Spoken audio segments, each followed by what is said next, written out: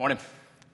The world is changing, if you don't know it, faster than ever. You know, what used to take 50 years to change now takes about 5.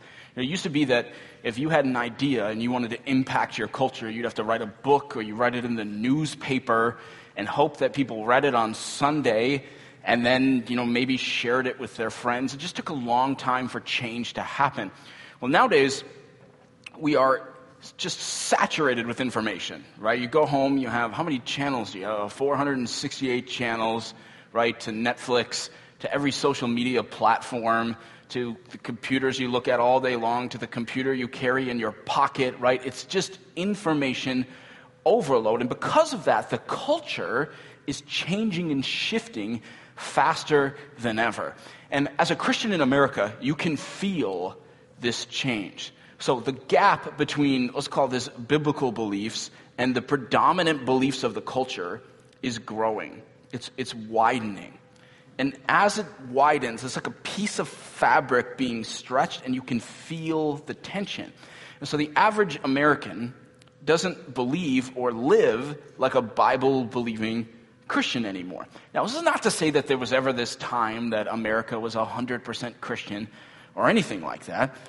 But any longitudinal study will tell you that over the last generation or two, the percentage of Americans that hold to Judeo-Christian values has decreased drastically.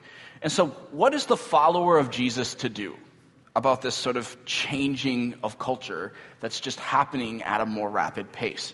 Let me give you 3 failed strategies, and then we're going to look at what the Bible says. For one, we could run and hide. Right?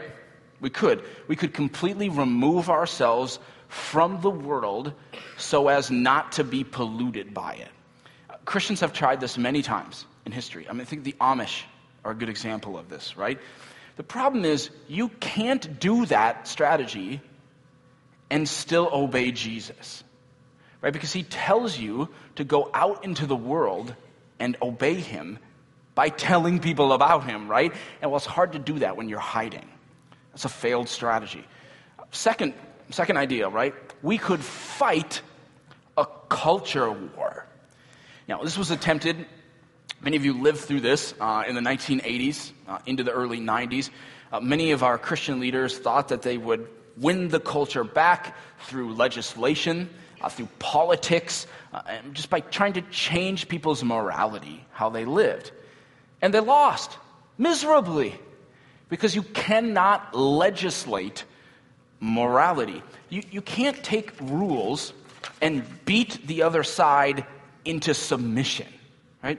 The Pharisees tried this, right? It doesn't work. Rules don't change hearts. And there's a third failed strategy that Christians have attempted when they feel the culture drifting away from them. And in this strategy, Christians have reasoned that they must adapt. And they adapt what their Christian beliefs and morals are in order to become more palatable, more acceptable to the culture. Now, this is a strategy that's been really popular amongst certain groups of Christians over the last 30 to 50 years in particular. And despite its continual failure as a strategy, it still continues to be pitched to Christians. And so I want to spend a significant amount of time this morning comparing that particular failed strategy with the Bible as we look at, okay, where is the actual power source for reaching the world, for how we engage with our changing culture today? Let me make one more clarification piece, just semantics here. When I say adapting to the culture today, I'm not talking about how missionaries or churches try and use the same style of music or the similar language or terms that the culture speaks. I'm not talking, Christians have always done that. The Bible tells us to do that. What I mean today when I say adapting to the culture is adjusting your morals and beliefs so that they fit with your culture. I love the Bible. It's 2,000. The New Testament is 2,000 years old and is still exceptionally relevant to our culture. So think about this. When Christianity begins spreading into Europe in the first century, Europe was basically completely pagan at the time, meaning the Europeans, they worshipped idols, statues. They prayed to the gods and goddesses of Roman and Greek mythology. Like, if you think we look weird as Christians in America today, I guarantee you that the Christians in Europe looked even weirder to the Europeans around them in the first century. So it's within that context that the writers of the New Testament are encouraging their young churches. And so their writings are incredibly applicable to us today. So I want to look at Paul's letter to the Philippians this morning. So there's a Bible under every chair if you want to follow along. We're going to be on page 952 in Philippians chapter 3. Or you can follow along in the Renovation Church app. You just have Bible in weekly verses. So Paul, he's writing to these new Christians in Philippi, which is actually in Greece. And see, many of the Christians there, they're struggling with deciding if, do they want to look, act, and believe like the culture around them, which is really different, or do they want to look, act, and believe like Christ? Because they're starting to get some opposition for living like Christ in their culture. Does that sound familiar? Okay, here's the word of God for us today, Philippians chapter 3. Paul says, "Join together in following my example, brothers and sisters.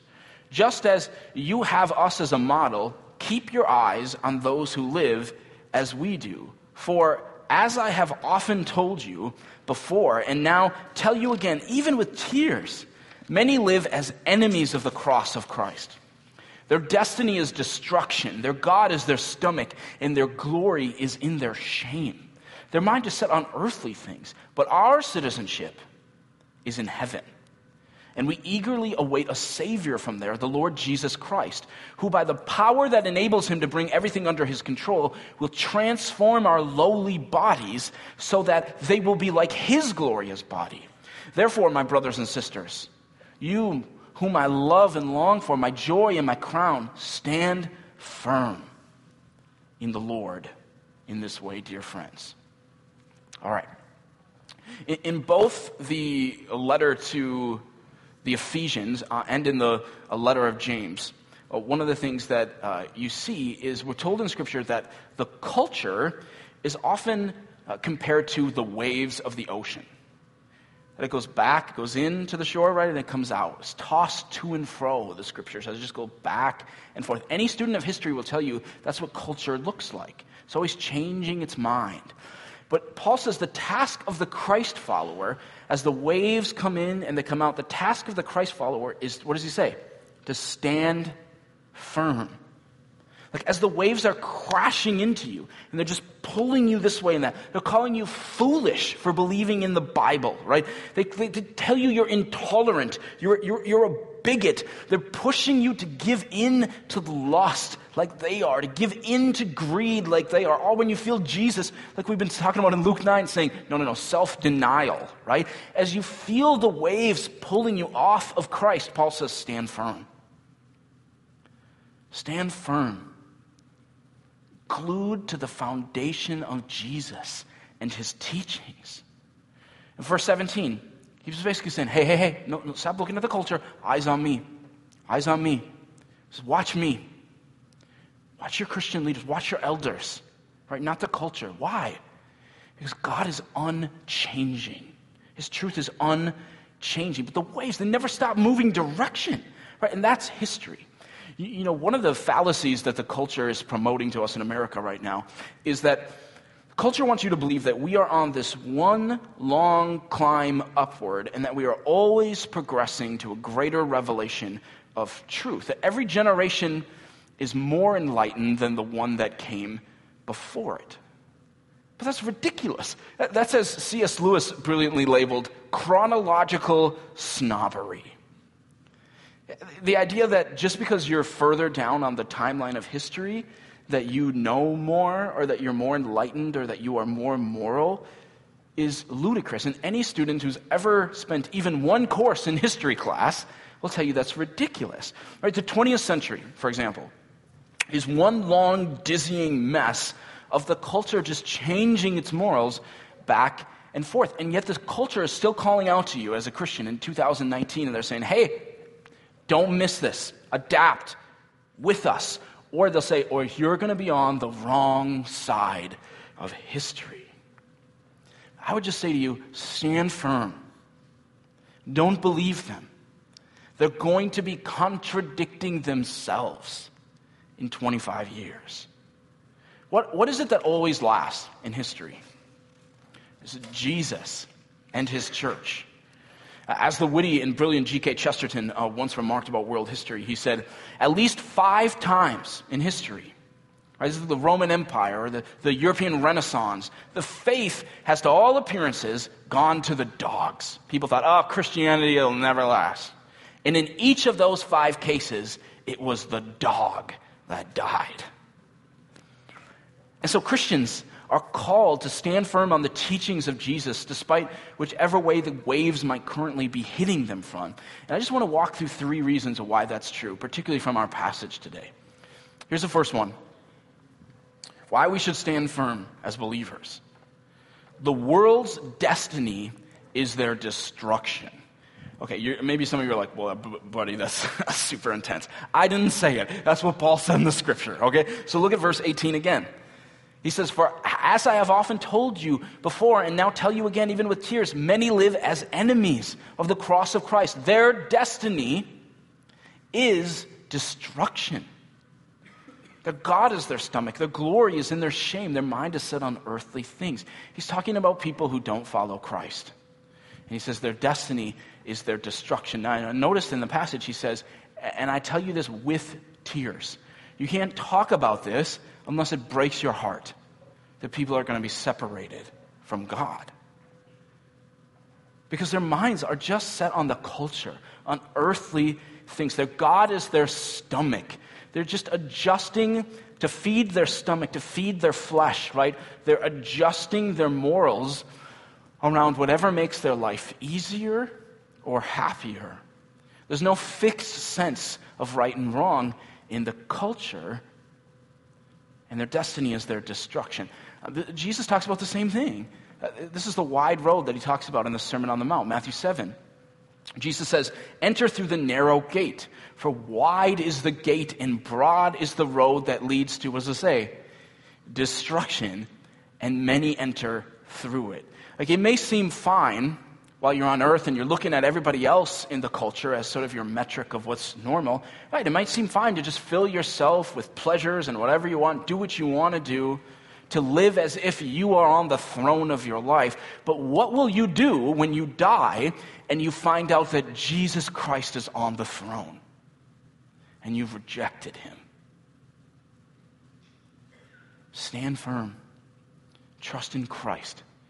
And maybe you need to trust in Jesus Christ for the first time and surrender your life to him, not the culture.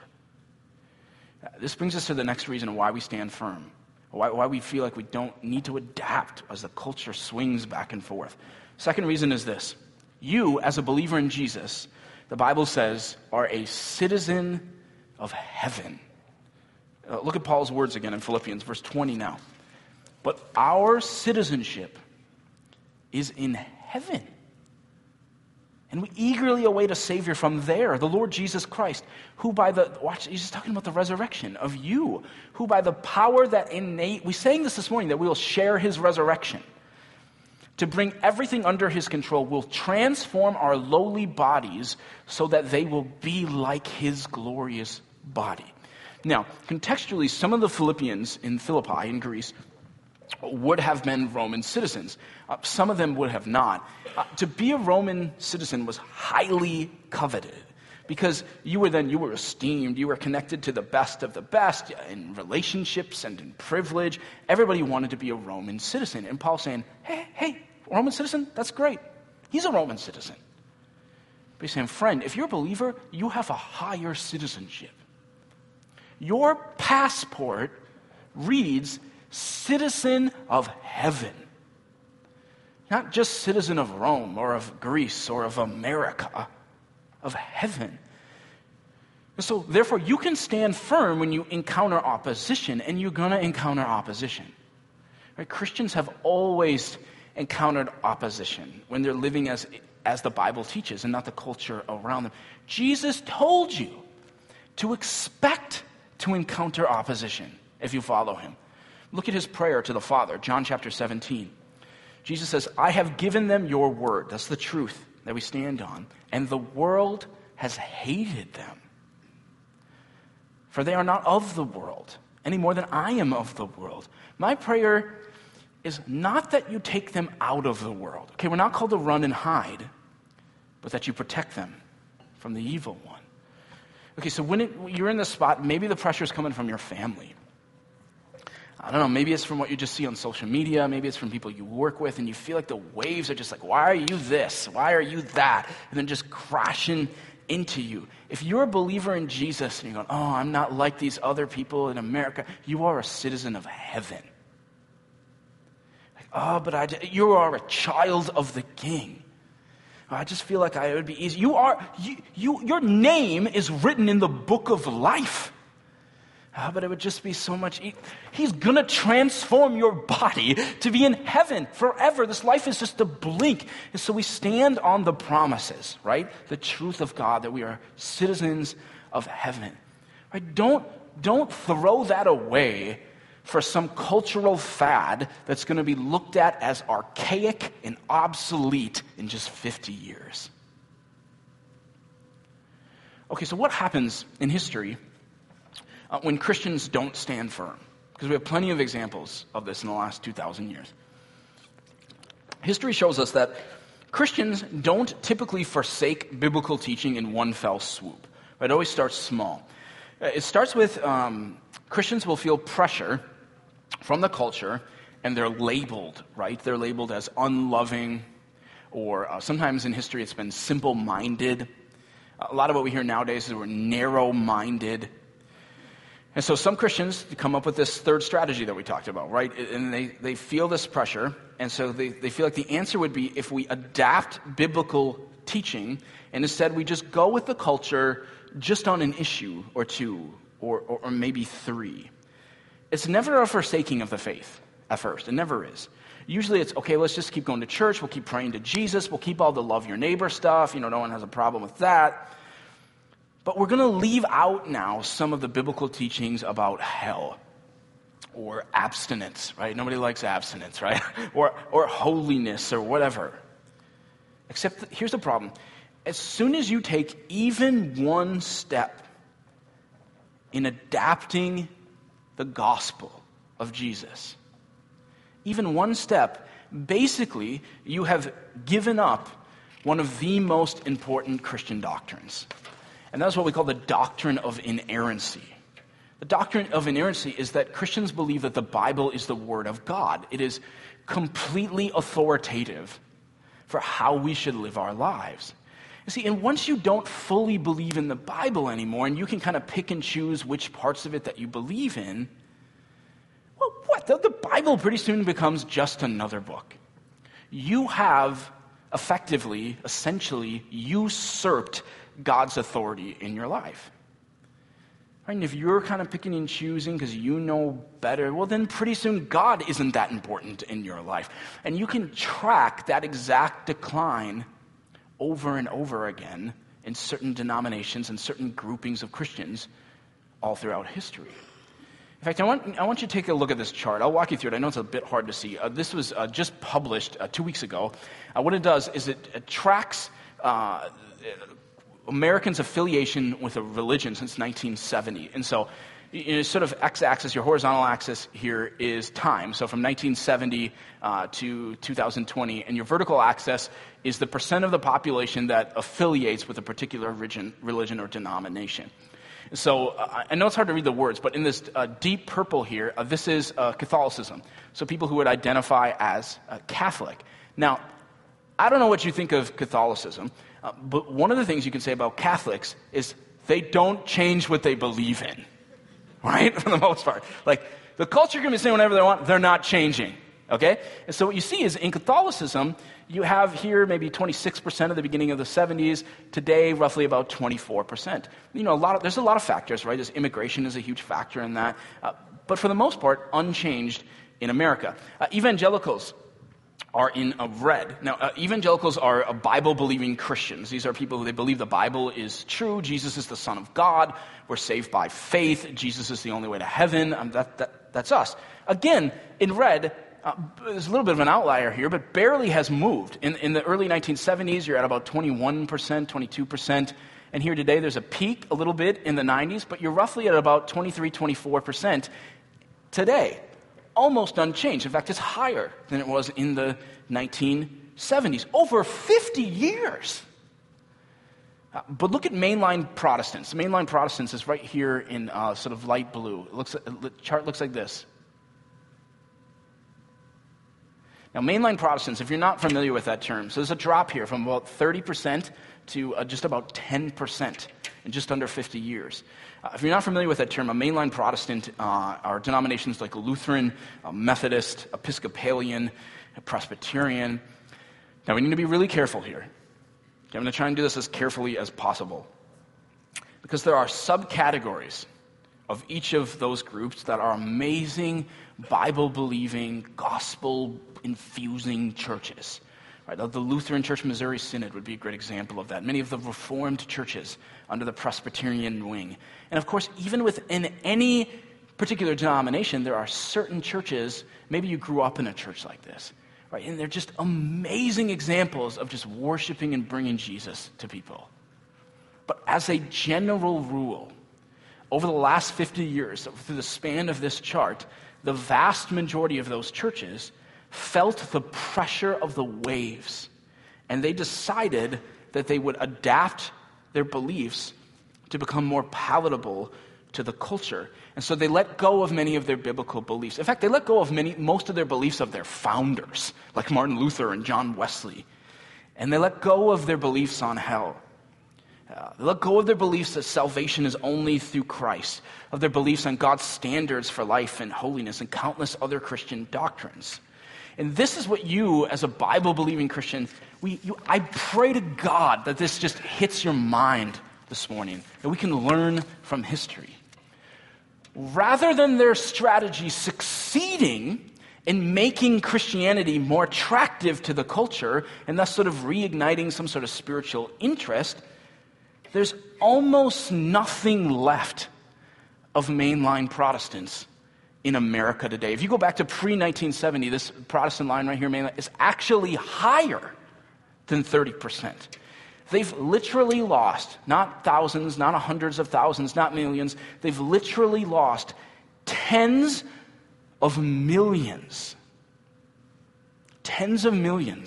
of adherents in under 50 years. And the groups that didn't adapt their message, they said, this is what we feel like we see in Scripture, almost unchanged. Why? Because when you adapt Jesus to not look like Jesus, and every single person can kind of come to their own beliefs, nobody cares anymore. There's no reason to come to church when I've just made myself God, when I know better. And that leads us to the third reason as Christians why we must stand firm on the truth. And it's this. It's only by looking like Christ, not the culture. It's only by looking like Christ that we change the world. The power is not in looking like the world. You don't win the world by saying, we got to look more like the people in the world. No, the power source is in looking like Christ. And when we stand firm on his truth and we point the world to Jesus as our God who can forgive and change your life, the power's in the gospel. But when we move off of it, we empty the cross of its power. Now, just imagine that you're like a few feet into the ocean, right? And you can feel the waves hitting you and going back and forth. And I want you to imagine with me that you're sort of standing on this waterproof power source. Right? Like as you push down with it on your feet, that enables the power. By standing there, it's what lights you up. It's what points the way. It's what gives power to your words. But when we let the waves of the culture push us off the truth and we don't stand firm, we lose the power of our words. And history has just proven this time and time and time and time and time again. We can't improve the gospel by adapting it. You can't make it better than Jesus made it the first time. You know, there is a major cultural and religious shift happening right in front of our eyes right now. And you can see this in particular in urban America and even in fast-growing suburbs like this in suburban America. See, many of you, when you grew up and you went to school, you could look around at all of your classmates and you could say, oh, they're Lutheran, they're Methodist, they're Baptist. Almost everybody in your class went to church. We were a churched culture. Now, that doesn't mean everybody was saved, right? But in general, people went to church. Well, over the last 10 to 25 years, as people started leaving churches en masse for the first time in America, a good portion of America became what we call de-churched, meaning they went to church as kids, but now as adults, they don't go to church anymore. Okay, this is why you see churches hang up banners and they say things like, "Try church again." Right? Because the general culture in the suburbs here, most people were in church as a kid. Okay, this is why we can have egg hunt outreaches, and people come because they're just trying church again. I will tell you right now, in 5 to 10 years, even though what we're doing right now is insanely successful as an outreach, in 5 to 10 years, I just don't think it'll work at all anymore. And I'll tell you why, mathematically. Blaine is a bit of an outlier because it's so fast growing, so the percentage of people who aren't in church, because the younger community is even higher. So right now, 85% of people aren't in church in the city of Blaine. And surely that number is probably lower if someone's in their 60s, 70s, and 80s, and even higher for someone maybe in their 20s and 30s. It averages out to about 85%. So think about this. What percent of elementary kids who are going to be in Phi Ed in this very room tomorrow morning, what percentage of those kids have ever set foot in a church? I'll tell you, maybe 10%. Maybe. Look at this chart again. What you see here, I don't know if you saw this before, this sort of light green here, it kind of goes like this. It's sitting at like 7, 8, maybe 9%. And then there's this meteoric rise, and it is not stopping. That is what sociologists call the nuns. Not like Catholic nuns, N-O-N-E-S. They have no affiliation. Typically, they are not atheists. They're not even agnostic. They just are nothing. That group, in 1994, that is not that long ago, was just 9% of the country. Now it's in the middle 20% and is showing no sign of stopping in its rise anytime soon. And this is for adults. For kids, it's already way higher.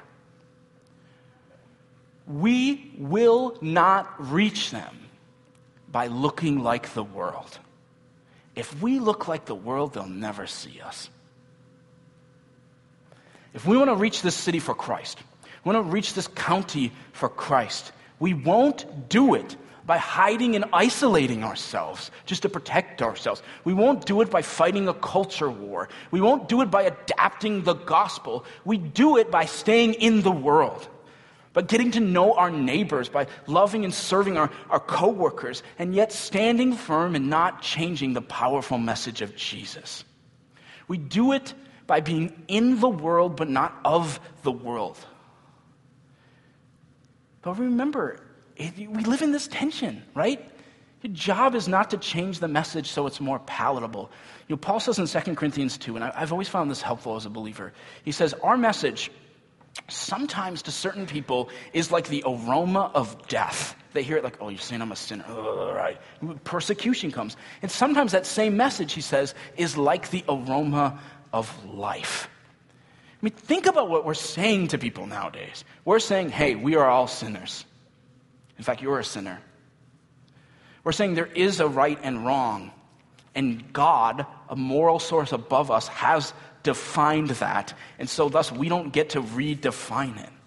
So yeah, sometimes people are going to react negatively to that. They always have. Jesus told us to expect that. But we dare not change that message because it's that exact message that's the power source to change lives. Now, I want you to think in your mind about a friend that you have that doesn't know Jesus. Go ahead, just think of somebody. Maybe it's even somebody that you're thinking of inviting to Easter in 2 weeks. If they are like most Americans, I would bet that their life is probably a bit more difficult than they've let on. We're not very good at that in our culture, especially in Minnesota. My guess is that they have experienced some hardship, maybe even anxiety, and they're probably looking for answers maybe more than they've let on to. What do we offer them? Like, what does any Christian offer them if they say, no, yeah, I like Jesus, but I don't really fully believe the Bible? Like, there's most of it I like, but there's some parts I don't like, and you can kind of take that up. What do we offer them if that's what we say, if that's what Christianity becomes? We offer them nothing.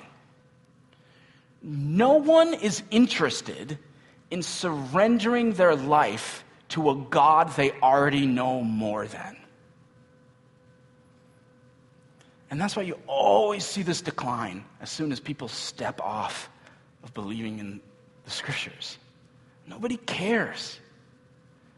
But what if God is bigger than us? What if God knows better than us? What if we're not God? What if they can know the truth of the gospel? That yes, they're a sinner, and we're sinners. In fact, we're major sinners. We cannot save ourselves. We cannot turn our lives around.